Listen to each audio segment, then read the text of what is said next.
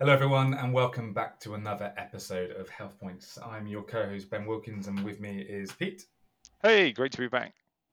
And today we have a great episode, and we have Lucia.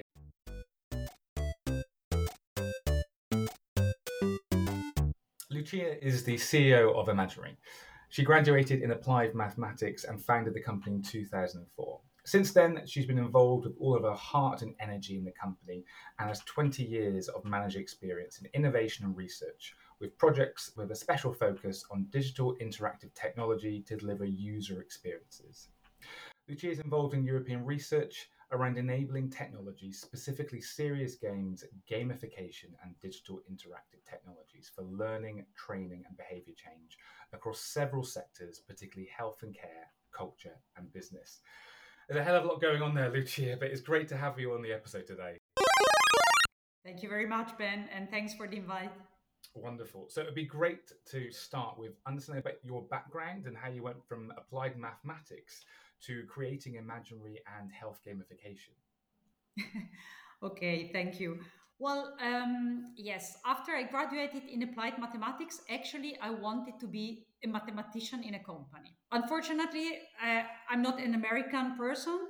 I was born and studied in Italy, and every industry or big company where I knocked at the door said that was very interesting, but mathematical models are not being developed in Italy and normally in Europe, at least at that time. So I figured out I had to change my plans if I didn't want to move to the US. And I started working for several software companies in different sectors. And I always stumbled in a way, I don't know why, into training, which became e learning at that time. So e learning was quite new, and it was never really convincing to me because, in a way, I had the feeling was just not interactive. It was not creating experiences. It was just a sort of um, digitization of something that was not created to be digital. So in a way, not really creating a sort of PDF out of a sheet of paper, but something very similar. And I was really lacking the simulation aspect that training could have and should have if you want to really dive into understanding complex scenarios.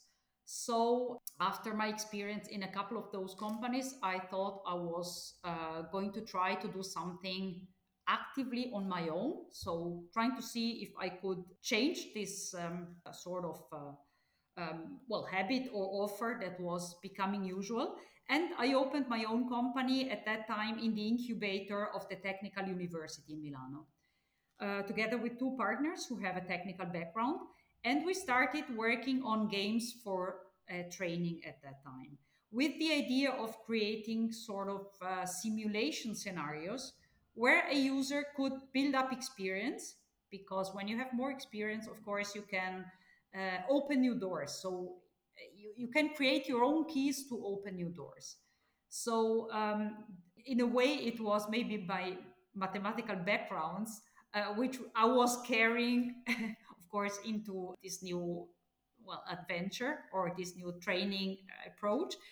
And we soon realized that at the same time, almost really at the same time, there was the Serious Games Foundation working in the US and creating the concept of serious game, even the definition we didn't have at the beginning. And we quickly realized this is exactly the same of what we're trying to do. So we started with games for training, and we started almost immediately in working for European research. Maybe because we all come from scientific subjects, so the idea of studying also new approaches or studying or changing perspectives of systems is something which we all share, all three company partners. So we started trying to see what we could apply in terms of new ways of training into research projects. So we started, for example, how you can support reflection processes with games, or how you can apply different learning methodologies behind the game design or the creation of games, in what context you can use them, how you can trigger motivation. I know I'm opening up tons of potential questions for Pete now, but anyway, I provoke you deliberately. And so this is how we started. And we soon realized a couple of years later, some 3 to 4 years later, that actually we could also offer some very, very interesting new approach to healthcare and very many aspects there. So potentially there we could really make a change.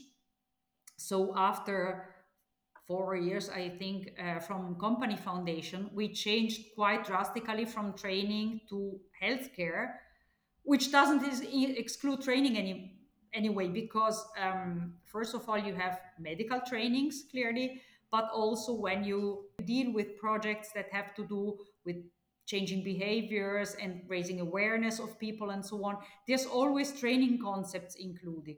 Because if you want to be, or to raise awareness, people have to understand what is going on. They have to understand links between behaviors and potential consequences and so on. So the training concept was never something we threw away, but it is something that we embedded into new contexts and new concepts in a way. So it takes time to do a research project with the EU, and you were pivoting from training to the health side. How was that as from a company perspective? Because I know from running a company, sometimes you want to move really fast into the new thing that you see working. What was that like? Actually, it was very, very smooth because the process behind the scene is exactly the same. Um, when we started the company, we always, really from the beginning, um, we tried to work with a multidisciplinary team. So we always thought it's not a matter of having the right technicians. Of course, you need the right technicians, the people wanting to explore new technologies all the time and so on. But the point is, you need not only training specialists, you need psychologists along the whole team, because it doesn't really matter if it's training or healthcare, but motivation is the really the main key of the whole story. In other terms, when you develop a game for users, um, you want them to relate to the game. So you want them to realize, aha, they know my difficulties, my expectations, my scenario, my whatever is relevant to them. And I feel that the game was designed having me as the target group or the target users clearly in mind. So the game needs to be motivating for the user. It cannot be designed in lab. So it can have the best technologies, the most modern approaches, but if you don't develop it together with the final user, you're never going to succeed. So this is exactly the same in the two settings. If it's training in general, or if it's healthcare with maybe training concepts behind. So that was very smooth actually. And anyway, in a research project, you have all your research partners, universities, and so on working at your side. So you have also the time to investigate things. You have 3 to 4 years normally to work on the same topic. So that was, well, interesting, but easy in a way. I can imagine it was a lot more work than you lead on to. But what I understand, what you mentioned there, is that creating games that users resonate with. And a challenge is there's generally no one size fits all game for anyone. You have different people with different health needs, different player type, different motivations, different personalities. How can you make sure that you create games that resonate with the majority of people, or do you accept that you're only going to be able to reach a certain percentage of people because it will only resonate with that percentage of the population? Well, this is, I think, the relevant question and the relevant point for game design. What we do when we have to design a game, one of the biggest efforts is really to study the target group. So, in other words, if you have if your aim is to develop a game in the healthcare sector, well, it goes without saying that you have to work with medical specialists, because of course you have to preserve a sort of scientific background or medical practice that is maybe what is being used in traditional medicine. Now it depends on what we're talking about, if it's prevention, rehabilitation, if it's living with a pathology. It has very many different aspects, but clearly, if there is a common practice, you have to deliver at least the same results that you have without the digital technology. That's clear. So everybody knows they have to work with doctors. But then again, the point is that normally, probably, hopefully, you and your team are not part of the target group. So you're not part of the patient group that you're addressing, provided it is patients, because in prevention, it's not patients, for example. But still, you have to be one of those persons who have this need or impairment or, yes, um, process to go through.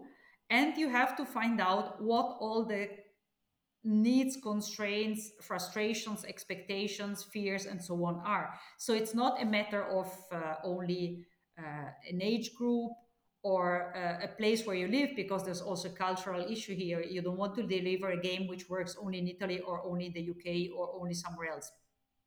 Pathologies are normally global things. So I mean, a stroke is a stroke everywhere in a way, right? So and other pathologies also. So you really have to find out where this technology is going to be used. Is it in the clinic with the therapist, or is it at home alone? Is it together with a facilitator? Is it in a group? In what context? So you have to make a lot of choices, which are starting with the choice of technologies, of course, because the game doesn't have to be an app. It doesn't have to be on mobile. It doesn't have to be on the web. It depends. So you have to find the right solution technology-wise. And then again, the design of the game needs to be co-designed together with the target group. So this is a methodology where we always put a lot of emphasis on. And this means that you have to work with samples of the target group in different countries, because you want to avoid the cultural biases, which of course makes it more difficult and which costs more. So there comes again the beauty of the research projects, because at least they are at European scale, so you have contacts in different countries. Then, just to answer your question about resonating with the game, so you collect a lot of information about the motivation of this target group in this context, because motivation of people changes according to the scenario. So you as a person have a different way to be motivated if you're in your spare time or at work, if you're healthy or if you have a pathology and so on.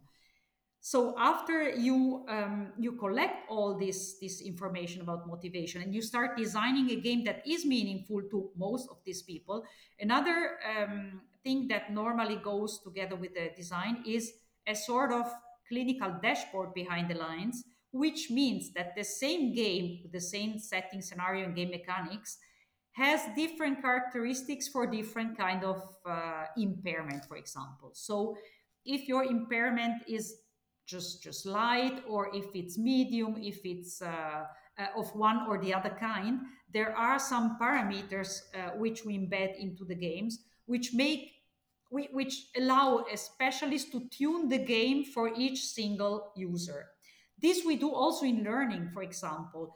We developed a game that is teaching autistic children how to deal with everything that has to do with soft skills, if you want. So dealing with your friends at school in a break, for example, or how should you ask your teacher, if you should ask her or him, during a lesson, if you want to go to the toilet or whatever. All these kind of things are critical for autistic children. Or if you have a day trip with your friends, how should you behave there? So, for example, here again, we have a dashboard behind the lines, and all these kind of situations are in a way linked through some storytelling, but separate from the technical point of view, so the teacher can decide what situation to turn on and off for the different users, so that you have a sort of, imagine like a puzzle. You put together all those tiles that are meaningful for one child and not for the other, but the storyline still holds, so that the game is really tuned to the capacities, to the needs, to the stimulation that is needed for each single user. Of course, this doesn't mean that it is okay for 100% of the population. I mean, the Gaussian, how do you say that in English? The curve of Gauss, it always has the two extremes. So you have to target the 80% in the middle. There will always be someone who is not addressed by the game.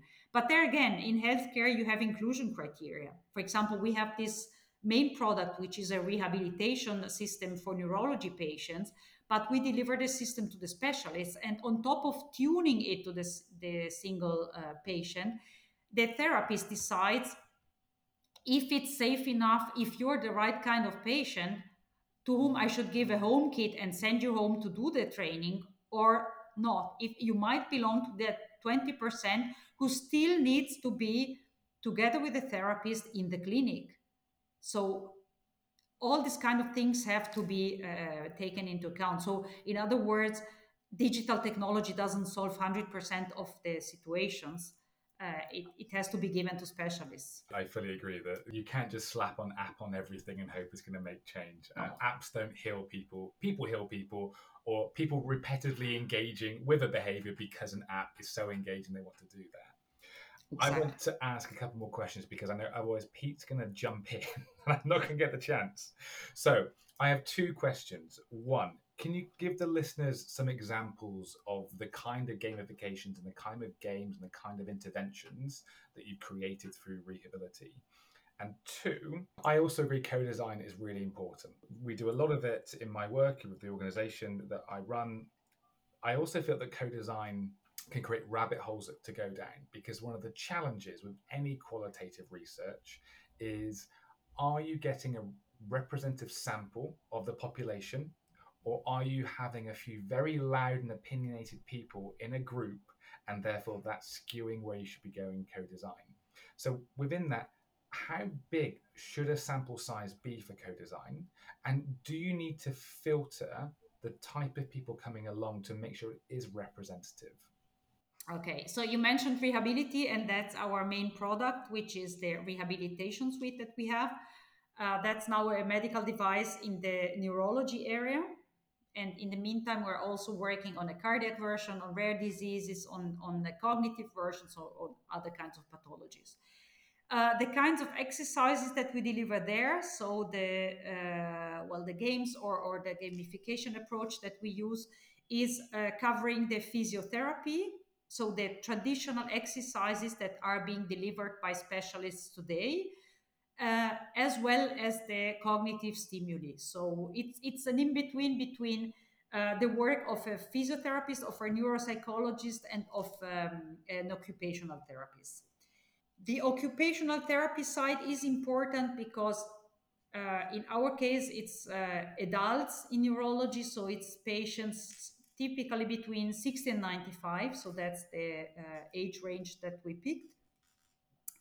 And these kind of people are very much motivated by autonomy. So in other words, you cannot really deliver the game that really looks like a game for a teenager, but you have to explain to them the usefulness of the exercises that they are going to do with the system. And in other words, if they realize that tomorrow they might be more autonomous in their own homes, doing normal stuff if you want, then they resonate with the game. Then they realize, aha, this is useful because I don't want somebody supporting me to, I don't know, put away my coffee cup or do things that might be very normal to us, but which they are not able to do on their own anymore.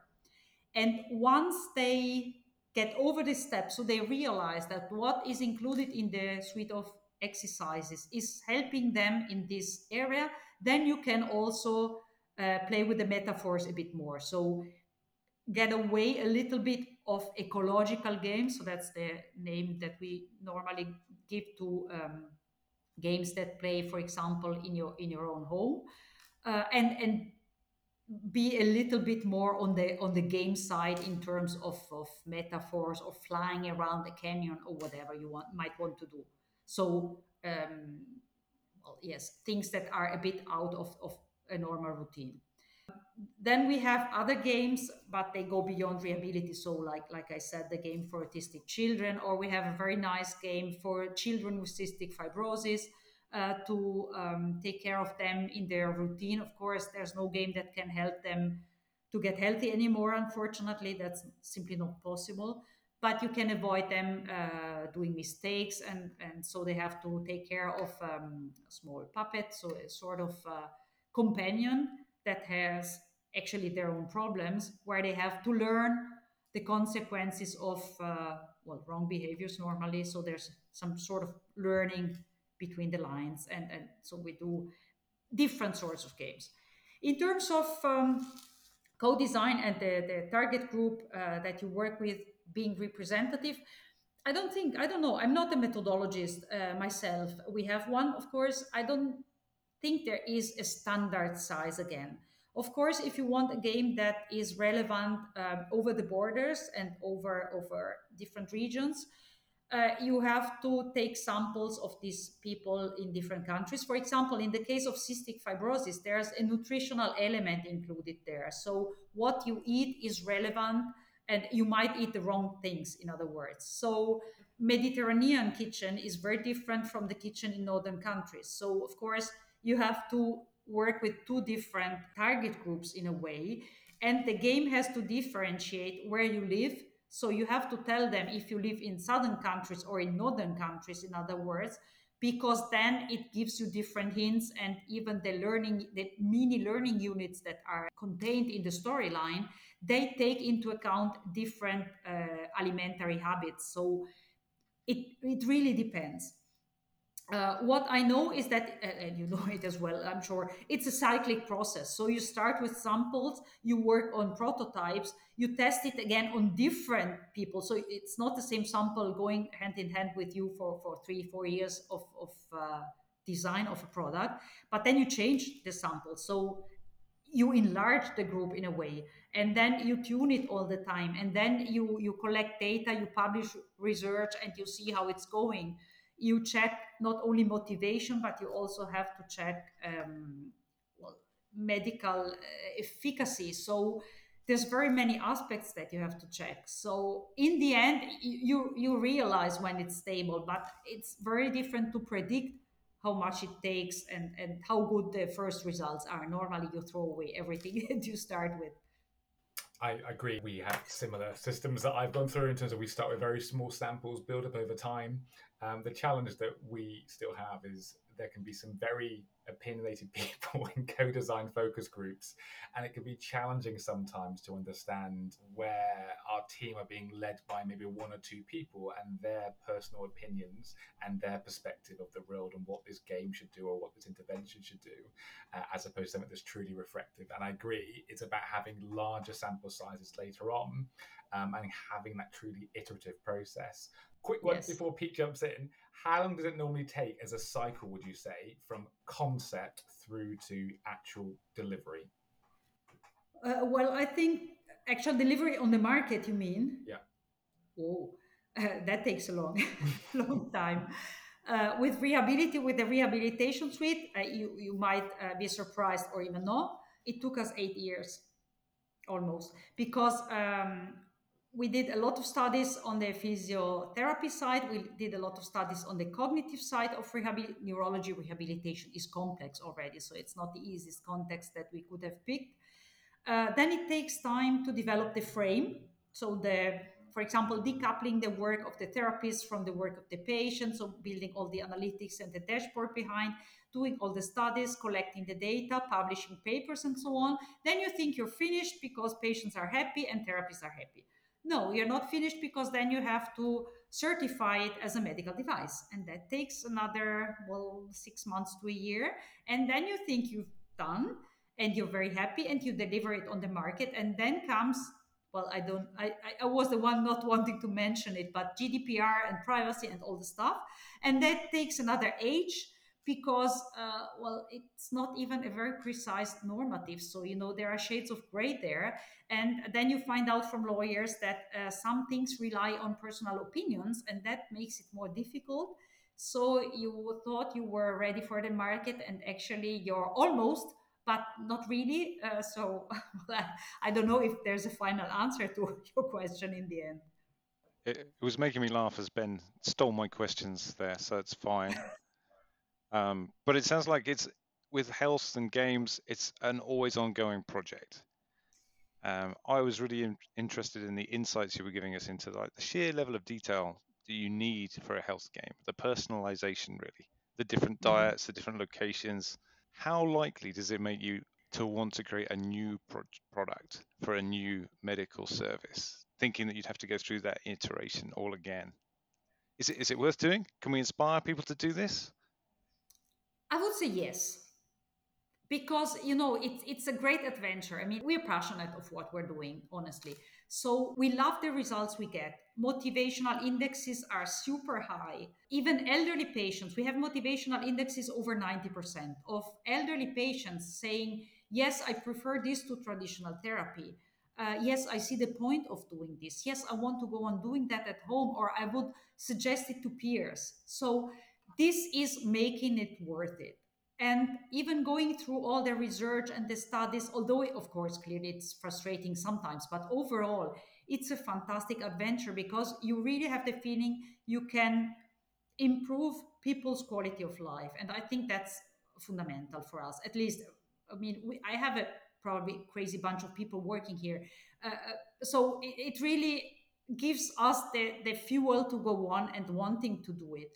um, Only I would say realistically, because of course I'm also the CEO of the company, so there's also something called balance sheet and all this kind of stuff. Without research projects, we wouldn't be able to do it, because it simply costs too much. So we really wouldn't have the possibility of doing it, because at least if you have the first, say, 3 years paid by a research project to lay the foundations of everything. Also because when you work in innovation, not everything you do is taking you somewhere which is relevant. Sometimes, as we said, you throw away stuff. So also it's not like data protection officers and all these kind of people think. They give you a sort of a checklist and they say it should be designed like this, but this is not how innovation is coming into being. Sorry. This could be the last check and the last, well, you can then fix it so that it respects the norms, and it should respect the norm, because, I mean, in the end, we're dealing with people. So it's a serious thing. But that's not how you can create innovation. This is clashing against innovation. So you really have to think out of the box and try and experiment and so on. It makes it worth. Uh, it takes you a little bit the happiness when you have to deal with all this pragmatic stuff. So it would be great, in my opinion, if we could go on, and I include you guys because I think we have the same DNA in being creative, and somebody else could take care of all the, can I say, the boring stuff. I mean, somebody will hate me for this, but even if I see the reason for needing it, it's still boring stuff that takes your creativity away. So I really think it would be great to have two teams, and we belong to the first one, to the creative team, which is passionate, works for ages to make people happy, and then the others fix it for the norms. Does that make any sense? Yeah, I think you're describing a high-performing gamification team. It sounds like a great idea, and yeah, I want to be on this Well, and the others can take care of all the other stuff. Even today, I've been going through between finances, balance sheets, regulatory approval, legal documentation. I've squeezed in an hour of reviewing some UI and UX for some gamification features, but I've squeezed my entire workday, and only 1 hour is the creative side of it now. And I think that is one of the toughest parts about being a leader within an organization working on gamification, is you end up further and further away from that gamification side of it. The sort of results you were seeing, you were saying you were looking at the stats of like the feedbacks. Are there any like stories that have come out of people using the service, the game, like complete life changes? What sort of things do you hear that motivate you and keep you going? Well, life changes, honestly, I don't know. Also because, behavioral change takes time. So you should use it for so long. I don't know. But there are nice stories. One of my favorite ones is an elderly lady, I think, in I don't know if it was Sardinia. Anyway, a couple of years ago, actually, one of the feedbacks we got was that in neurology, in rehabilitation, this lady said that their actually they're in the meantime they're after something like a stroke or some kind of these diseases, they feel like losers in their life. And now playing these games, they have the feeling they can win again. And well, actually, that opened up my eyes, I believe. So that is something that sometimes I really again and again and again I put in my slides because I don't want to forget that. That's cool. So what are they winning in the game? Well, nothing actually. Scores and stars, and they see they have feedbacks on 3 levels. So one level are the stars that pop up when they do a positive action, versus the explosion if they do wrong. And then there's a positive sound versus the explosion sound, and the scores go up instead of going down. And at the end of the game, they always can compare themselves to their own record in the same game. But they realize they can do well, they can do better sometimes, or even they don't get worse because in some cases, of course, that's already a positive result. We have to be honest and realistic. So these kind of things makes them happy. I remember this lady playing because sometimes therapists and doctors are a bit well tough on us. So I remember one of the very first times we introduced the system into a hospital. We were there actually to train the staff, and they said, "Oh wow, wait a second, we have 3 patients waiting outside, and we bring them in." And I was really like driving up the walls because I thought, wait a second, the therapists are not trained, so we are not therapists, so what should we do with the patients? I mean, I was horrified, honestly. And there were a couple of on a wheelchair, and another lady, she was a bit fitter than the others. And in the end, it was a huge success. I mean, I was sweating to death because I was really thinking I'm not getting out alive from this event. Really, I was scared because these people are fragile people and you don't want to frustrate them. You also want to have respect, but we don't know how to treat them because we are not trained to treat patients. And actually, I don't know, everything went super well. And there was this lady playing with a game where you have to catch flying eggs with a basket, and she was screaming and shouting and laughing. She was really excited, and she said, you made me play this game because it's the most difficult one, and she didn't want to break the eggs. And she was so super excited that everybody was laughing around, and she had a great time, and it was her rehab session on that day. So these stories make it really worth. That's fantastic. That whole bit about I think what you've described is the fact that people volunteer to play games and make life difficult on themselves. And unfortunately, because we're in this health space, we're like, no, we've got to be really careful. But actually, maybe there's a time and a place for people to judge it for themselves. What do you think, Ben? Am I going off in the wrong direction? There's a time and place for everything, Pete, I think. And if you have the right therapist, because let's not forget the therapists. On that day, the therapists were doing an amazing job because they didn't know the system, so it was a risk for them as well. But they knew their patients and they were involving the patients while they were learning the system so well that that was also key to success. I mean, there was this gentleman on the wheelchair with the voice. Really, you had the feeling he was on the verge of crying all the time. So I thought, oh my god, now what's going on here? And he had to catch some flowers and avoid the bees in the game. And at the end of the game, he said, "Can I say something?" And I thought, oh my god, now what is coming now? And he said, "Imagine when I was young, I was a hunter, and now I have to catch the flower and avoid the bee." So for him, it was actually very funny that being a hunter, he had to do this kind of exercise. So, all these kind of things that happen, but they do volunteer. You know what? Therapy is amazingly tedious. They are in pain, they get tired. And if you have something that breaks their routine and that takes their attention on something very different, the game on the screen in this case, they forget to complain, they forget that they're tired. The therapists say they want to finish the game even if the session of therapy has finished already, while normally they want to run out of the door. I think you really picked up on something there about that it's voluntary playing. And you think of the traditional games, Xboxes, computer consoles, whatever it is, and those kind of games out there on people's phones, people go to take part in games in a completely voluntary way as part of their leisure. The big challenge is getting people to perform healthy habits and actions and exercises or whatever it is to manage their rehab or recovery. But often they're seen as chores and not something people want to do.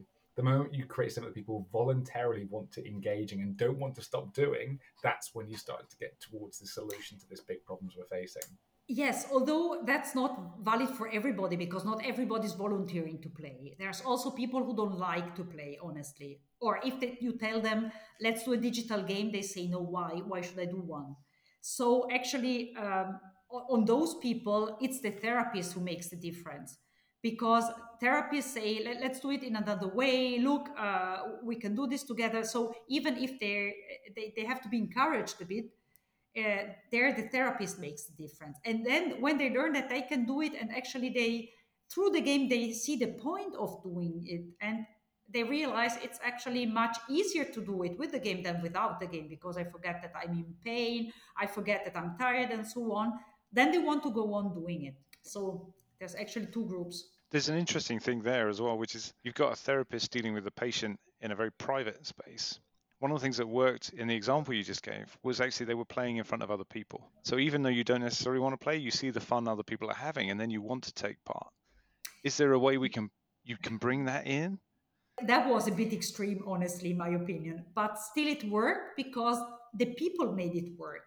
So I wouldn't bring it in as a standard, and I definitely would not bring it in into the technology, because if you there are some people asking, why don't you do sort of group sessions or something, because there's not two patients who are exactly the same. You cannot compare patients, and they have different pace and so on. So you can do it in a group in this sense if the therapists pick the right people and if they are facilitating the whole story. So maybe there's one who is more volunteering, like Ben said. So then I bring this person into the group because then this person is surely having fun. And then the others are getting interesting and they see that the game is easy, for example, to play. So it's nothing very complex where I should be a gamer from, I don't know, since 20 years or something.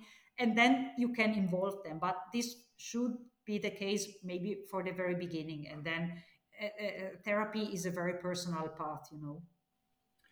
You mentioned, Lucia, about things that you've thrown out as well in the past. Can you give us a bit more understanding of what didn't work and why didn't it work as well? What was your journey in that? Yes, of course. For example, one thing that we threw out, and one thing that is good to mention, is that you have to pay attention what graphics you use. So if you have impaired people, for example, with cognitive impairments, you cannot just design graphics because it looks nice. And I'm not even talking of 3D instead of 2D, because for elderly people, you don't develop in 3D, full 3D, which is very immersive, because that's confusing them.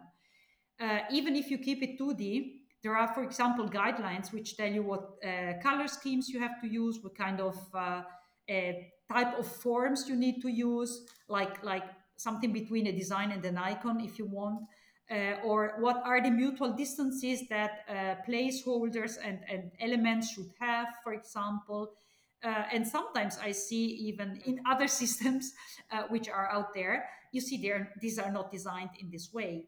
These are just this, maybe they look nicer if you compare it with ours, but these are not the guidelines that you have that you should respect for a cognitive treatment, for example. So we had actually some games with some design which I like better than what we have now. They look really nice, in my opinion. And then we found these guidelines, and we had to throw all the design away and start from scratch because the design was just too complex for this kind of people. You know, if you have quite a strong cognitive impairment, you might work only with squares and spheres and design like that. So imagine if you design details of objects. Do you think there should be more quality control and guidelines within health gamification, or is that creating more red tape and excessive regulatory requirements? Well, guidelines are good and you should respect them, of course. I think that the creativity, well, of course, you shouldn't stop creativity, but the point is, what is your objective? So, for example, if you have to take children with cystic fibrosis through their daily routine, then you can be creative and you should have a look that is appealing for children. So the monster that we have in the game can have a different cap or sunglasses or a necklace or whatever you want as gamification bonuses if you do the learning units, because the point there is not cognitive impairment, for example. But if your objective in the therapy is cognitive triggering, then there you need the guidelines, because if you don't respect them, you might be creative, but then you miss the point. So it really depends on the context again. My last question in this episode for you, Lucia, is what's next for you, for Rehability, from everything you've learned to date? Kind of, is it about delivering what you've done in the 8+ years of research, or is there a next step you're exploring? What comes next are different things. So on the one hand side is all the business side of the story, of course, just to bring the investment really to market. So, in terms of sales and organization of the whole services, also because also the market has a long way to go until it's embedded properly into a new routine, which contains training therapies, changing organizations, because you need new working processes and so on. So that's one big route, and that's one of the next steps that we will explore and support and see what they bring. The other, on the other side, there is all the other versions. So the cardiac version, rare diseases, musculoskeletal diseases, orthopedics, and so on. Because again, you cannot, and I see there are some systems saying this is a rehabilitation suite. Yes, sorry, for what? You also don't have a physiotherapist for anything. You have a specialized one for cardiac rehab and so on. So you need to have the specific content, which takes, again, studying with the patients and collecting data and publishing papers and so on, certifying. And so the whole pipeline starts from the beginning almost. And the other thing for the future will be an exploration in terms of artificial intelligence. But here I'm really being careful, because this is in the meantime a buzzword which everybody uses without even knowing sometimes what it really means. Today there is nothing doing rehabilitation and changing levels, difficulties, characteristics, and so on automatically, also because this is absolutely not possible and not accepted today. In the future, this might be very interesting, and in my opinion, it will stay in terms of suggestions to the doctor or the therapist, saying this might make sense, or this change might improve performance, for example, or it might be time that you consider this change. So, in terms of facilitating specialist work, but I don't believe that in the next 10 years or something we will eliminate physiotherapists and doctors and so on, and put a machine learning engine or something like that in that space. But still, we investigate a little bit, very softly. Last thing then, do any kind of big bits of wisdoms or tips for game designers and health out there, Lucia? Multidisciplinary team. That's always the same thing that I say. Forget doing the software house exercise, thinking it's only a matter of technology. That is a great succinct bit of feedback and wisdom for people. Thank you so much for being on the show today. As I told you at the start, I'm in awe of what Rehability do and what you've created, and the time and investment it takes to get to a product which can do and achieve what you do now. But thank you so much for your time today, and looking forward to catching up with you next year. It's been brilliant having you on the show. Thank you very much as well. Take care.